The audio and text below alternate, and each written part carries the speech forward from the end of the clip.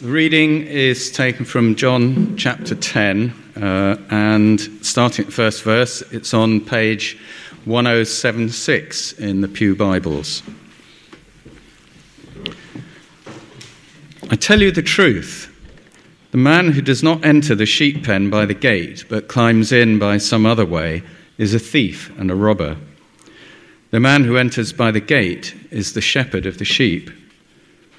The watchman opens the gate for him, and the sheep listen to his voice. He calls his own sheep by name and leads them out. When he's brought out all his own, he goes on ahead of them, and his sheep follow him because they know his voice. But they will never follow a stranger. In fact, they will run away from him because they do not recognize a stranger's voice. Jesus used this figure of speech, but they did not understand what he was telling them. Therefore, Jesus said again, I tell you the truth. I am the gate for the sheep. All who ever came before me were thieves and robbers, but the sheep did not listen to them. I am the gate. Whoever enters through me will be saved. He will come in and go out and find pasture. The thief comes only to steal and kill and destroy. I have come that they may have life and have it to the full. I am the good shepherd. The good shepherd lays down his life for the sheep.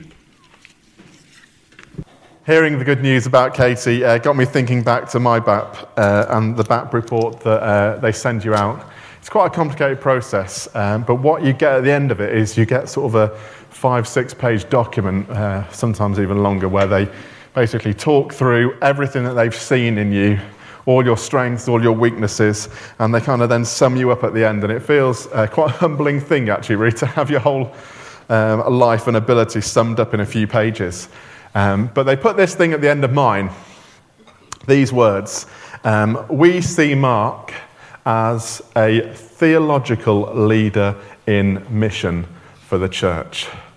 A theological leader in mission for the church. Now, if you can explain to me what a theological leader in mission is, I'd be very grateful, because it just seems a bit of a nonsense to me, especially someone who actually gets a little bit annoyed with theologians. I find theologians quite irritating, because what they seem to do is take simple truth and make it very complicated and inaccessible. They get lots of long words, lots of confusing concepts, and they kind of mingle it all together, and in the end my brain just feels like mush. And what did seem quite simple to me actually ends up becoming quite confusing. There was a wonderful quote that I read, someone posted on Facebook, one of these quotes a few months ago, which was someone saying, praise the Lord for biblical theologians, because they make simple truth accessible to all. Because when Jesus says, if your hand causes you to sin, cut it off, they give us a whole list of reasons why we don't have to cut our hands off. Now, of course, there is a place for theology and theologians, but perhaps what I've always tried to do is hold on to the simplicity of the message. And today I think I've got a message for you which is really quite simple. It's not complicated. Simple to hear, but hard to do. I think that's the case with all good understanding of the Bible, is that actually it's quite simple to hear and understand. But the challenge comes when you put it into practice. We don't have challenge in theology so that the practice becomes easier. No, we take on the full force of what Jesus is trying to tell us so that we can make the necessary changes in our lives to live a life that honours him. Well, here we are in John's Gospel. We've been here for a little while, and I must say, I have absolutely loved the time we've spent in John's Gospel. I hope you have too. It is the most wonderful book. And the Jesus who is revealed there, who is both man and God, and the way those two things blend together so beautifully, And the way John explains who Jesus is and what he's come to do is just absolutely fantastic. I've loved spending the time in John's Gospel with us together, and I've actually had the privilege of preaching many of these passages. If I can just encourage you that if you are at a loose end at all this week, why not just read through John's Gospel? It's not a taxing read, it's not difficult, but it is so rewarding. And here we are in John chapter 10. It just so happens it's my favourite chapter in John because it's got those wonderful words right in the middle of it in John 10:10, and we'll come there later. But here we are, and we get here following what's just happened in John 9. And what happened in John 9 is that Jesus healed a man who had been born blind. And in so doing, he actually upset quite a few people. In fact, a lot of what Jesus does upsets certain groups of people. And here he's just upset a group of Pharisees. And he's actually in the middle of an argument with them. And he's launched a scathing attack on this group of Pharisees. And he's basically accused them of not doing the work of God. And even worse than that, he said, and you claim to have your eyes open. And so there is no excuse for you. You are not doing the work of God, and you are doing it with your eyes open. You are willfully going against the will of God. And in this passage, he goes on to talk to them, and he goes on to accuse them of leading other people astray. And in this passage, there is contrasting imagery that Jesus uses. And he uses the contrast between himself as the good shepherd and the religious establishment and those who have gone before, the Pharisees being part of that, as thieves and robbers who would try and break into the pen and steal the sheep.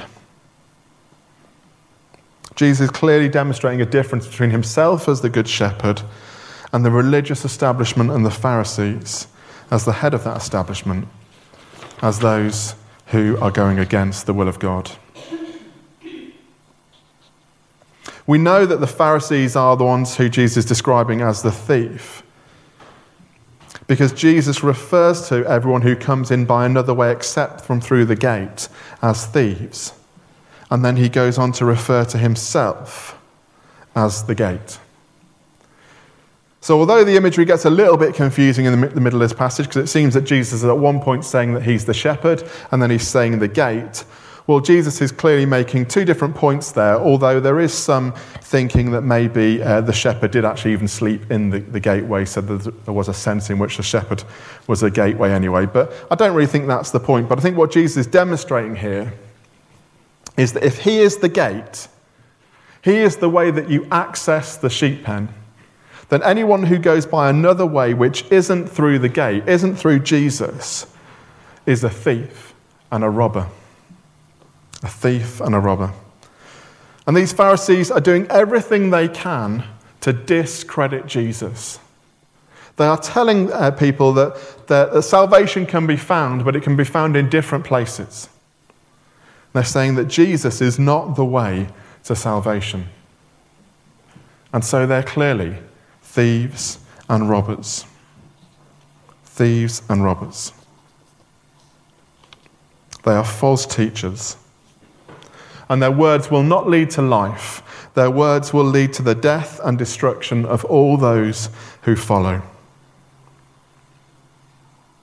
Jesus is the good shepherd. Everyone else is a thief and a robber who claims to come and offer life, except through Jesus. And there's a simple choice in this passage. It's very clear. Who are you going to follow? Who are you going to follow? Are you going to follow the good shepherd? Are you going to follow his voice, which leads to life, and life in all its fullness? Just listen to those words in verse 10. The thief comes only to steal, kill, and destroy. But I have come that they may have life and have it to the full. Do we follow the good shepherd who leads to life in all its fullness? Or do we follow the thief and the robber, which only leads to death and destruction? That is the choice that is in front of the people there who are listening to Jesus. And it's the choice that is in front of us now. Simple. Do you follow Jesus, which leads to life, or do you follow another voice, a thief and a robber and a false teacher, which will lead you to destruction? And throughout John's Gospel, we have seen this double story unfolding, these two realities, these two choices. They're being presented to us all the way through. We've seen the physical, real world problems. Problems of hunger, thirst, weakness, and which ultimately ends in death. And we also see the spiritual new life that Jesus is bringing. A spiritual new life that transforms not just our inward spiritual selves, but transforms the whole of us when we follow in Jesus' way. John has set out these two realities, as it were, through his gospel. And we saw it right at the start of our series when Jesus was having that conversation with Nicodemus. Do you remember back that far? Where Jesus was having that conversation, and he says to Nicodemus, if you want a kingdom of heaven, in response to Nicodemus' question, if you want to be in the kingdom of God, then you need to be born again. And Nicodemus' response was, it's impossible. How can someone be born again? You can't go back into your mother's womb and be born again. It's not possible. But Jesus then goes on to explain, well, actually, no, it's not about a physical birth. It's being born from heaven. It's about a spiritual birth. Unless you become spiritually alive, then you cannot be part of the kingdom of God. Unless you are spiritually alive, you can't be part of the kingdom of God. Now, we know Nicodemus, although he was confused at the time, actually did make some progress. But then we heard about the water into wine. That very earthly, real, physical problem, the problem of this world. We've run out of wine. There's no wine at the wedding. What are we going to do? People confused, worried. They want to solve the problem that's ahead of them. We've run out of wine. It's a very earthly problem. It's a very middle-class problem as well, isn't it? We've run out of wine. That's their concern. But Jesus almost says to the very words, I'm not bothered about this. Why are you bothering me with this earthly problem? No, but he does do a miracle. And the miracle reveals not an earthly saving, but actually the spiritual truth. That the kingdom of God has come, and when the kingdom of God comes, there is celebration and there is abundance of joy. You can't limit the kingdom, you can't block it in. Actually, it's enormous, it's huge, it's overwhelming. Spiritual truth. Although, did people even see it, or did they just see the earthly reality of new wine? Really clearly we see it at the woman at the well, don't we? Where Jesus asks her for a drink. They have a conversation. And Jesus says those words to her where he says, well, actually, if you knew who I was, then it's you who would have asked me for a drink. And then really helpfully, the Samaritan woman, she totally demonstrates the point by saying, but you have no bucket to draw water with. She is seeing the physical, earthly situation. How can you possibly give me a drink? You haven't got any means to get water. But Jesus goes on to explain to her, it's not actually earthly, physical water he's talking about. He's talking about a well of water which grows inside you, which flows up from your very soul and nourishes you. The Holy Spirit living inside you. A spiritual awakening, a spiritual reality. We know that she does come to faith and brings her whole town with her. The feeding of the 5,000, in fact, the passage we looked at, not in this service, but in other services, because it was a family service here, but the passage we looked at, which was following the feeding of the 5,000, where Jesus had gone across the lake, and the disciples had rowed across the lake, and the crowds finally catch up with Jesus later. And Jesus says to the crowds, he says, the reason you've come here now, it's not because the teaching, and it's not because of anything else. The reason you've come here now is because I gave you food when you were hungry, and now you're hungry again, so you've come for more food. That's what Jesus says to them. You're only here because of your stomachs. Because you've got an earthly problem, and you've found someone who can answer that earthly problem. You're only thinking in these earthly terms. But you know what? Jesus could have made food for them every day of their lives. Could have produced plenty of food. They would never have been hungry physically again. But they still would have died. They still would have actually been empty inside. Jesus says, you've missed the point. It's not about earthly food. It's about a spiritual reality. It's about spiritual food. And in the last passage as well, when Jesus says, I am the light of the world, he's talking about a spiritual truth. The Pharisees, they only see their earthly rules. That's what they bring against him. You're only here talking on your own behalf. They don't engage with the truth that Jesus has come. Because they look at Jesus and they see one man standing in front of them. That's the earthly truth. There was one man there. But what was the spiritual truth? The spiritual truth is that Jesus was standing there with the Father. That he was speaking the words of the Father, but they had eyes which couldn't see it. They had minds which were closed to the truth which was in front of them. See, all the way through John's Gospel, Jesus has been bringing this spiritual truth, and some people have received it, but many people have turned against it. He's saying there's more to life than you see. Open your eyes. There's more to life than what seems to be in front of you. You see, you can chase after the things of this world. You can chase after food and water. They're the most important things, perhaps, because without them we'll die. But you can chase after all the food you want. You can chase after the water you want. You can chase after power and money and responsibility and authority. You can chase after a wonderful relationship. You can chase after all these things. And you can be incredibly successful in this life. But actually, even if you do all that, you will be empty and hungry. You will be in darkness, and ultimately you will face death. And there is nothing that can save you. Not in your own strength.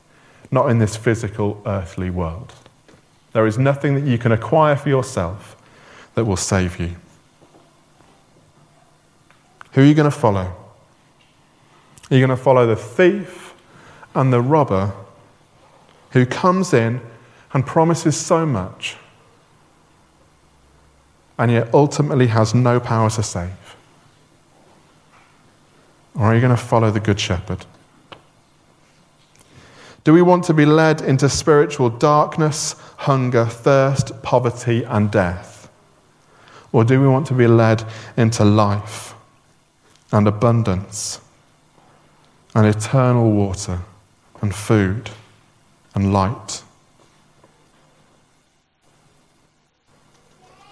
So focused on the earthly reality that you have missed the spiritual truth. It's like, has anyone ever seen the Bruce Lee movie, Enter the Dragon? Anyone? No? Just one or two? There's a very short moment when Bruce Lee is training one of his students. And he gets the student to try and kick at him. And the guy does it. And he goes, no. He says, it was like a finger pointing at the moon. Don't look at the finger or you'll miss all that heavenly glory. Are we so focused on the things of this earth that actually we have missed the most important thing, the heavenly glory of God, who can meet our every need? And even if in this life we end up being hungry and thirsty and poor, we will have life in all its fullness. That's what Jesus has come to bring, life in all its fullness. Not just in eternity, but for now. Because the truth is that even in this physical world, all the food and the drink and the relationships and the money, even all of that will not satisfy. Even if you have it all, you will be living an empty, shallow life if you don't also have the fullness of life that comes from God. The choice is clear. The choice is clear. Do we follow Jesus or do we follow a thief and a robber? The other passage I had at 8 o'clock this morning, it's on your news sheets, and please do read it at some point, was the passage from Ephesians. And the reason I picked that was, well, because it fits with this, but also because it is one of my absolute favourite passages in the whole Bible. And you'll be familiar with that passage because it talks about us having every spiritual blessing in Christ. Does that ring a bell? That passage where Paul's talking about it. We have every spiritual blessing in Christ. In Christ, we have access to all the fullness of who God is. And a little bit later on in that passage, Paul explains, he says, the same power that's at work in us is the same power that raised Christ from the dead. Every spiritual blessing in Christ, even the same power that raised Christ from the dead, is at work in you and me. And if that is true, and we have every spiritual blessing in Christ, and it's the same power that raised Christ from the dead, then this makes sense, doesn't it? If that power's at work in us, then of course we are living life in all its fullness. How could we not? The same power that raised Christ from the dead at work in us, of course we are going to live life to its absolute fullness. We are going to be everything we can be, because that power is incredible. At work in us. All this is true. But I have a question. And the question is this. Do you ever feel like you are living life not in all its fullness? Do you ever feel like your life lived is falling short of what a life lived in all its fullness would be like? Does it seem true to you that you have every spiritual blessing in Christ? Are you experiencing those blessings right now? Because I've got to be honest, I'm not. I'm not experiencing every single blessing that Christ could possibly pour out on my life right now. And I sometimes, and quite often, in fact, most of the time, if I'm honest, maybe all the time, do not feel like I am living life to its fullness. And I can probably count on one hand the moments when I've actually probably got close to feeling that. So if that is true, and the words of Jesus in this book are true, he's not lying to us about this, then what's going on? Jesus promised us lives in all their fullness. And Paul then backs it up with saying that we have every spiritual blessing in Christ. Then why do we not live lives to the full? Because maybe in some areas of my life and some areas of your life, in some way we are still living with our eyes on this world, this reality, and not with our eyes on that new kingdom that Jesus brings. Maybe in some ways I'm still living in my old life, my worldly life, the life that cares about putting food on the table, having enough to drink, but actually probably cares more about what the bank balance says, what influence I have, who I'm impressing today, how good my relationships are. Am I so focused on my earthly reality and the concerns of everyday life that actually I'm missing out on some of the freedom that Christ wants to bring?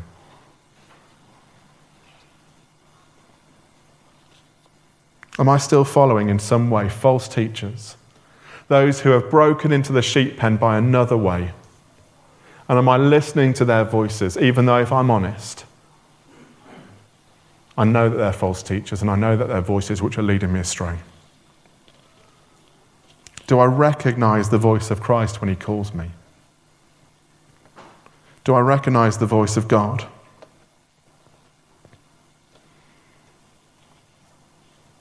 And I think this must be true. Because if I compare the amount of time I spend listening to the voice of God and the amount of time I spend listening to the voices of the world, those two do not compare favourably. And take, for example, just one simple example. How much time do I spend reading the Bible compared to the amount of time I spend sitting in front of the TV? I know for me, it's a fraction, and not a very big fraction. But think about all those other voices that we listen to. All those other places where we hear the voice of the world. It's not just in the TV, but in perhaps conversations with friends where we're not talking about honourable things, we're gossiping. Or perhaps there's conversations we have at work. Or perhaps there's things that we invest our time in, hobbies that actually really aren't honouring to God. Now, I'm not saying that we need to spend all our time on our knees in prayer and reading the Bible, but there is a big question here about how are we nourishing ourselves? What voices are we listening to? What are we investing our lives in? Are we chasing after happiness and security and joy? Well, we probably all are in some way, but actually are we looking for that in the wrong places? Because it's only in Christ, it's only in Jesus that we can have life in all its fullness. Every other voice, every other place we look for it, will only lead to death. Are we following Jesus wherever he calls?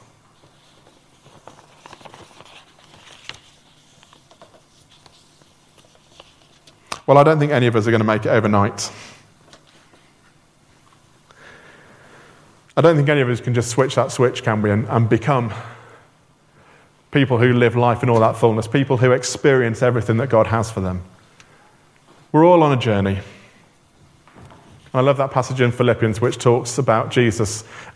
He who began the good work in us will be the one who is faithful to see it to its completion. So actually, it's the work of God in us that transforms us and brings us closer to him. Praise God, because I couldn't get there myself.